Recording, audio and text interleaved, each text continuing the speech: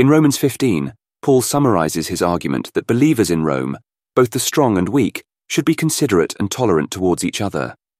He is primarily focused on those considered strong, appealing to them to be mindful of the weak, whose faith may be fragile. By demonstrating love and avoiding behaviors that might compel the weak to act against their faith, the community can maintain harmony. Paul incorporates the teachings of Psalm 69, 9, Rom 15, 2-4, and encourages every member to follow the same path. He wishes for God to present the Roman worshippers with the fortitude to emulate the cherished example of Christ and the psalmist, 15, 5-6. This prayer signifies the first of 5 interspersed throughout the final sections of his letter. Its echo of another previous prayer, 1, 8, 10, subtly indicates to the readers that Paul was nearing his letter's conclusion. This suggestion is further affirmed in the next paragraph, 15, 7, 13, where Paul links the pastoral admonitions in 14, 1, 15, 6 to the entire previous argument, 1, 16, 15, 6.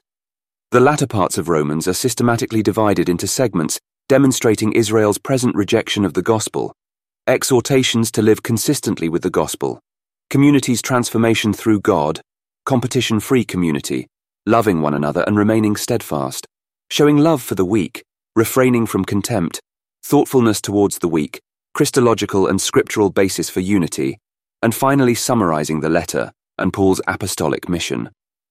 The purpose of Paul's letter, in the context of his apostolic vocation, 15:14-33, is outlined at the end.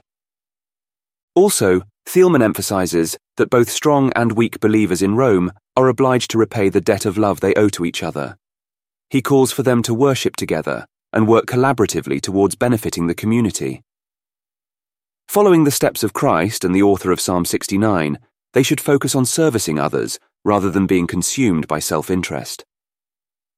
This cooperation is crucial, as it not only strengthens the bond of the community, but it also keeps the faith healthy and growing. He underscores how Jesus Christ didn't live for himself, but for the sake of others. He endured criticisms, and even sacrificed his life for the welfare of mankind.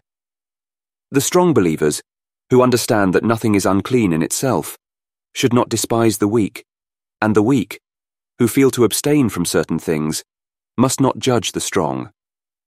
Instead, they should accept one another, without arguing over opinions, to promote peace and mutual encouragement. Moreover, Thielman elaborates that by God's grace, Gentiles are included in the blessings of the Jewish Messiah. Their faith shouldn't be limited to only their countrymen, but should extend to all nations. He concludes stating that the endurance taught in the Scriptures gives hope. As the Church praises God side by side, it manifests unity.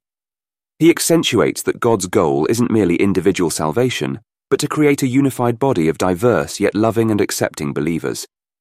The believers must serve each other, and accordingly, mirror Christ, who is a servant for God's truth. The charity demonstrated in Christ's ministry should encourage believers to confer their material blessings on the needy.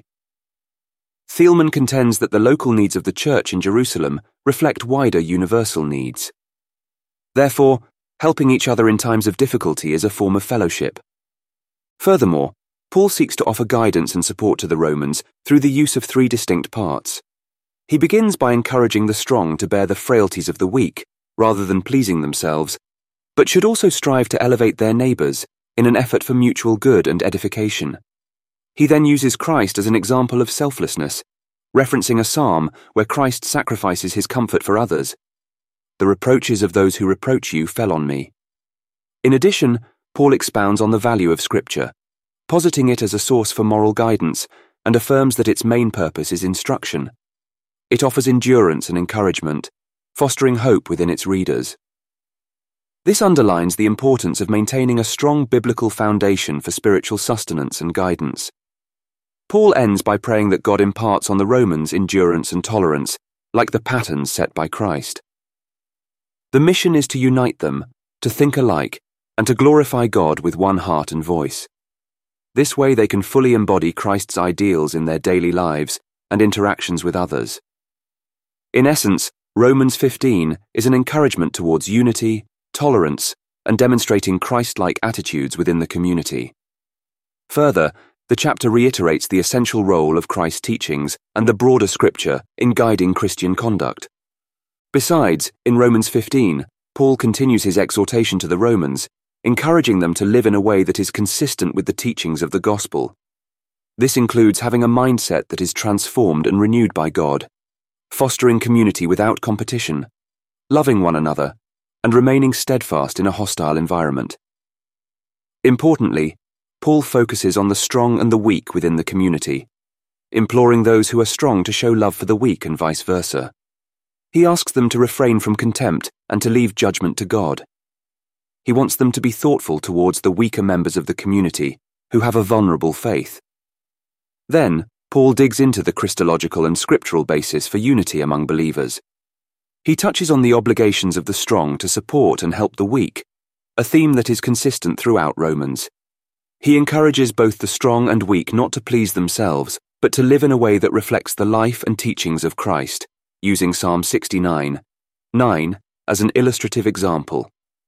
Additionally, Paul ends his rhetoric with a prayer, asking God to provide the resources necessary for both groups to worship him in unity.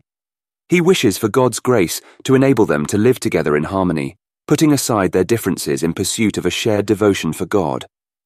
The chapter showcases Paul's wisdom and skill in nurturing a community of diverse believers, asserting mutual respect, tolerance, and unity in Christ.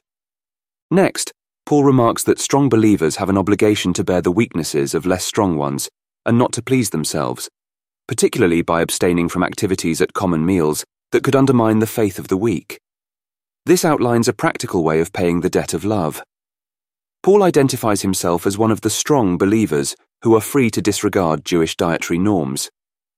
The weak are seen as those whose faith is vulnerable because they adhere to dietary practices that are no longer necessary. Paul's primary concern is that strong believers, those who have the freedom to ignore Jewish dietary customs, may unintentionally exert an influence on the weak, causing them to violate their own convictions and possibly erode their faith.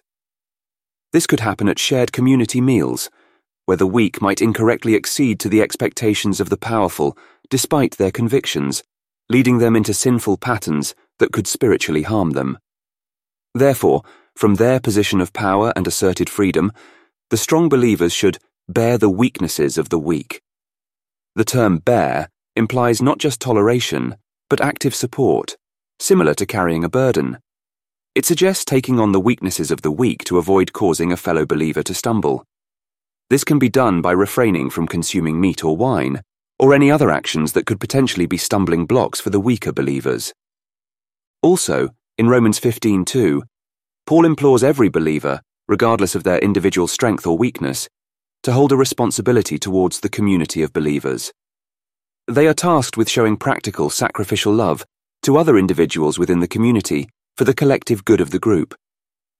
He uses the term each to underscore this individual responsibility and commitment to the community. Paul presents believers with the obligation to please their neighbors, not for personal benefit, but edification, a term he previously referenced in 14:19, which referred to the peace and faithfulness of the believing community. He thus urges believers to contribute to the spiritual growth and empowerment of their fellow believers. Paul's use of the term neighbor harks back to his earlier teachings in 13:8-10, where he paraphrases Leviticus 19:18, a summary of the Decalogue dealing with human relations, and invokes the teachings of Jesus. This suggests that Paul is providing specific guidance to the believing community in Rome on how they can sincerely demonstrate love for one another.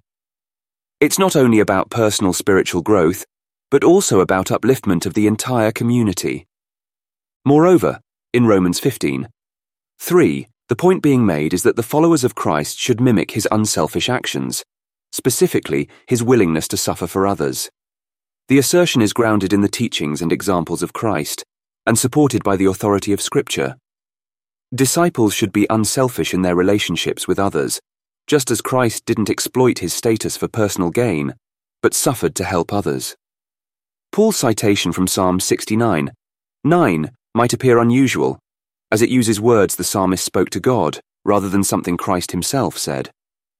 Furthermore, in its original context, Paul's quotation refers to God, creating some confusion as the intent is to illustrate Christ's unselfishness towards humans.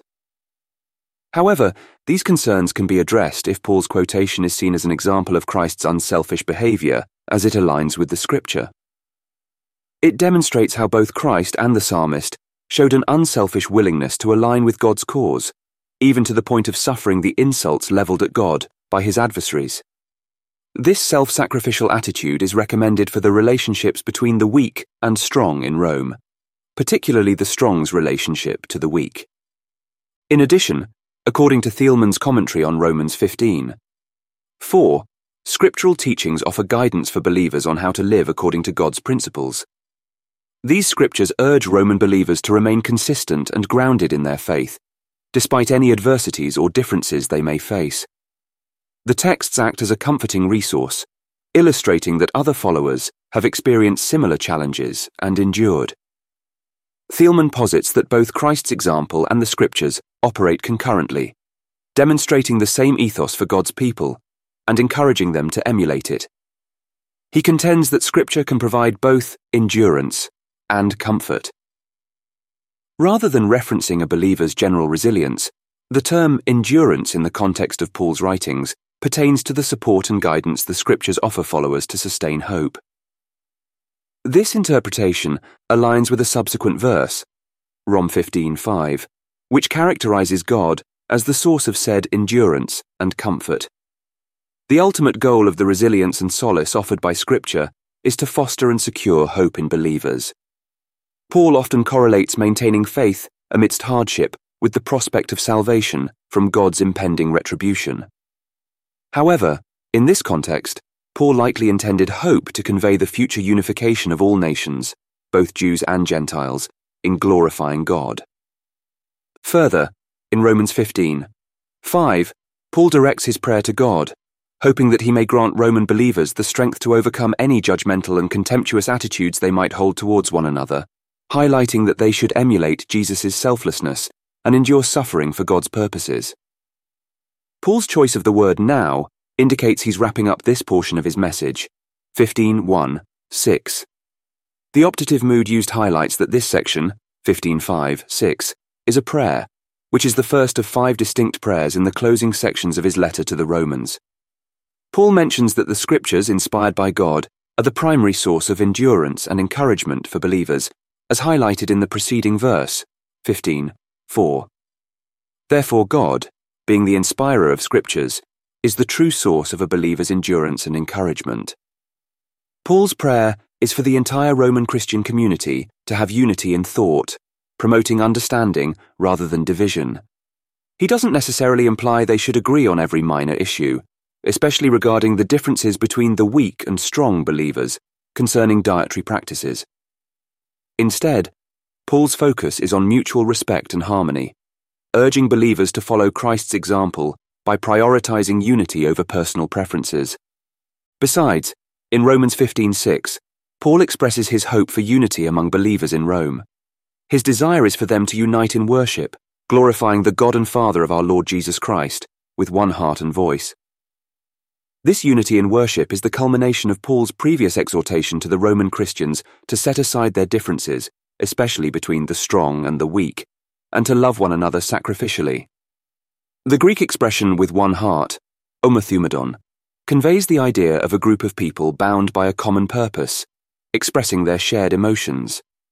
Historically, this term has been used to depict groups unified in prayer or displaying a collective sentiment, whether positive or negative. Paul's choice of words indicates the deep, heartfelt unity he desires for the believers in Rome when they come together in worship. The idea of a united believing community in Rome, glorifying God, brings to mind the opening lines of the letter, where Paul greets them with wishes of grace and peace from God our Father and the Lord Jesus Christ. Romans 1:7. This continuity suggests Paul might be signaling the start of his concluding remarks. By invoking this echo from the beginning of his letter, Paul possibly underscores that a primary outcome of the gospel is the harmonious coexistence of believers, which is manifest in their joint worship. A subtle shift in the description of God from our Father, in Romans 1:7 to the Father of our Lord Jesus Christ, in the later verse, might hint at the transformative work of the Holy Spirit. This Spirit makes believers children of God, equipping them to address God as their Father, much like Jesus did. Additionally, Romans 15 discusses the importance of believers supporting one another, especially when associations with other believers might be scorned or unpopular. It maintains the need for unity in praising God. This concept mirrors Jesus' deep concern for his followers and their unity. A significant theme in Paul's writings is the call to imitate the selfless love of Christ. Paul draws several parallels across his letters. 1. Galatians. Paul instructs believers to bear each other's burdens, aligning with the idea of Christ bearing our curse. Gal 6, 2, Gal 3:13. 2. Corinthians. Paul speaks of not prioritizing personal preferences, but to model after Christ for the salvation of non-believers and the strengthening of the church. 1 Cor 11, 1. In another instance, he points out assisting needy believers, drawing a parallel with Christ's sacrifice, where he forsook his riches to make believers spiritually rich. 2 Cor 8, 9. 3. Ephesians. Paul advises on being tender-hearted, forgiving, and loving, taking cues from how Christ loved humanity and sacrificed himself for us. EPH 432, 5, 2. Notably, when Paul specifies which events from Christ's life believers should emulate, he often alludes to either Christ's incarnation, 2 Cor 8, 9, or his crucifixion, EPH 5, 2. In Romans 15, 3, Paul potentially alludes to Christ's crucifixion, referencing the reproaches the psalmist endured for God. The term is later used in the Synoptic Gospels, describing the mockery Jesus faced during his crucifixion from religious leaders and others. Matt 27, 44, Mark 15:32.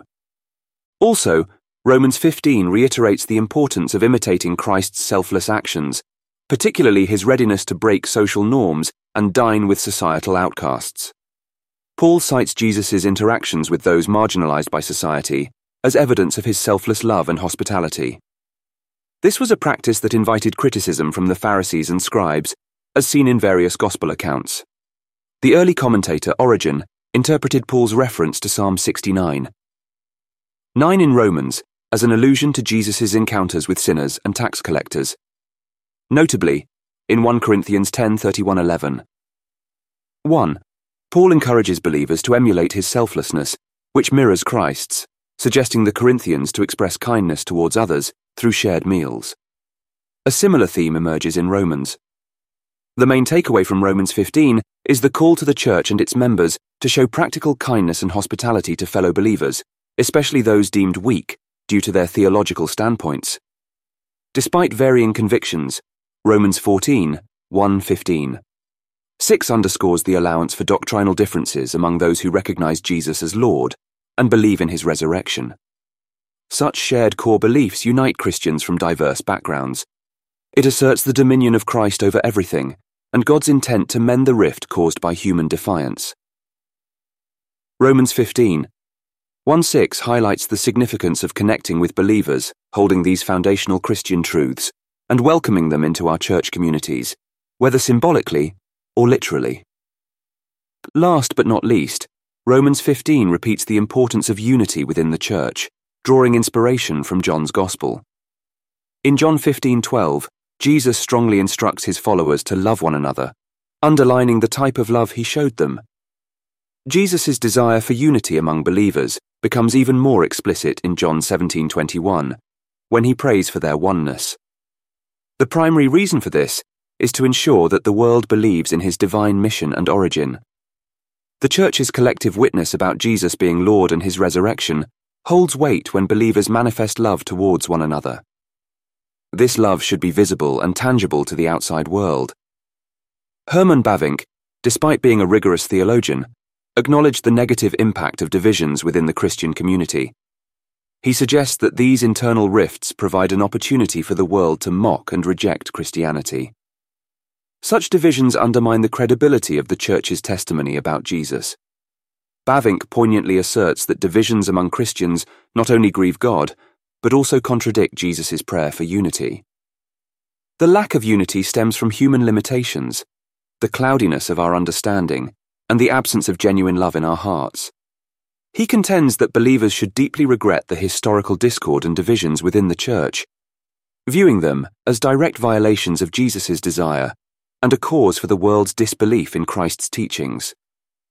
In conclusion, in Romans 15, Paul calls for believers in Rome, both strong and weak, to practice a spirit of tolerance and consideration for each other, underscoring the need for harmony within their community.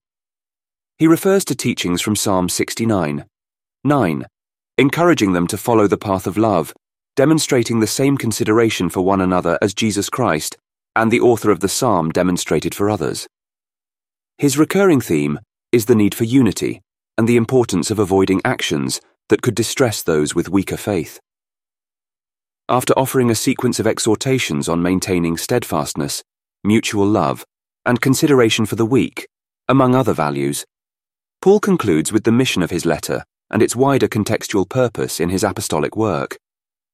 Moreover, Thielman underlines the obligation of both strong and weak believers to repay their due of love to one another and to work together for the benefit of the community. Following Christ's example, they should focus on serving others, prioritizing communal welfare over personal desires. He insists on the need for acceptance and tolerance, urging the strong not to despise the weak, and vice versa. Explaining that faith should not be limited to one's own circle, but extended to all nations, he emphasizes Scripture's teachings about unity among diverse believers.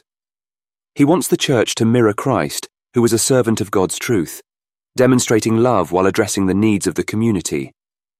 Drawing attention to the offerings of Christ's ministry, he prompts believers to show charity towards those in need, both within and beyond the Church in Jerusalem.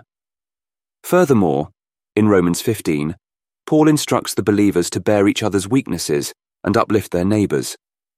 Through his invocation of Psalm 69:9, which discusses Christ's selfless actions for others, he accentuates the value of Scripture as a source of moral guidance, encouragement, and hope.